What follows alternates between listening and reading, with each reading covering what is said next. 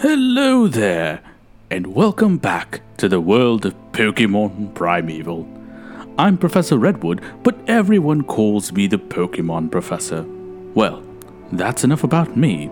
I feel that I owe you the deepest of apologies. No teacher can ever feel good about abandoning their students, most especially when the subject of study was getting so good. However, needs must, and things do have a habit of changing. A few weeks ago, I was surprised to be contacted by the university's Department of Temporal Mechanics. Not least of which because this was the first I had ever heard that we had a Department of Temporal Mechanics. Why we need such a thing is rather beyond me. Apparently, they study Pokemon with the ability to alter the flow of time. A fascinating subject, I'm sure. If I were physically capable of keeping my eyes open when one of them started talking for longer than 5 minutes, I'm sure I would be riveted. I'm a history professor, damn it, not some sort of time traveler. They contacted me because apparently their labors had borne unexpected fruit.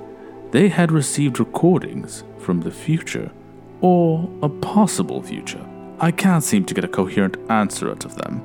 Rather, I'm not entirely sure if they have a coherent answer. Anyway, the reason they contacted me was because the recording took the form of a future history. A tale of a world of Pokemon that had fallen and burned.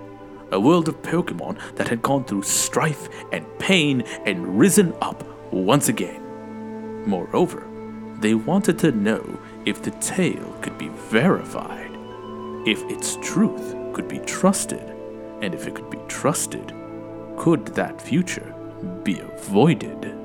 Now, what self-respecting historian would I be if I turned down an opportunity like that? Unfortunately, this is where myself and the researchers of the Department of Temporal Mechanics disagreed on the methodologies of research. I insisted that the best method for getting an idea of what the future holds would be to open it up. Bring in as many historians as possible, as many brilliant minds as possible to work on the information we had received. They, however, insisted that theirs was a government grant, and they had signed so many NDAs that attempting to do such a thing would probably lead to their deaths by paper cut, or that they would be killed by 1,000 paper cuts. I wasn't listening. More importantly, I signed no such NDAs. Therefore, we find ourselves in this rather interesting situation. I am speaking to you now from an undisclosed location.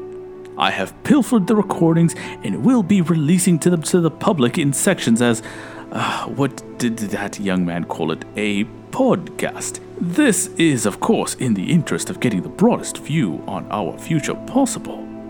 Once you have listened to the recordings, send me your comments, send me your theories, send me your saucy fanfictions. Working together, we will create a timeline of the future. And to forestall any worry on your part for my well-being, don't you fret a moment. International manhunts were precisely the kind of situations contemplated by tenureship. At least, I made sure it was in my tenureship contract. Con permiso, señorita. Otro margarita, por favor. Fresas. Muchas gracias. Now, where was I? Oh, yes.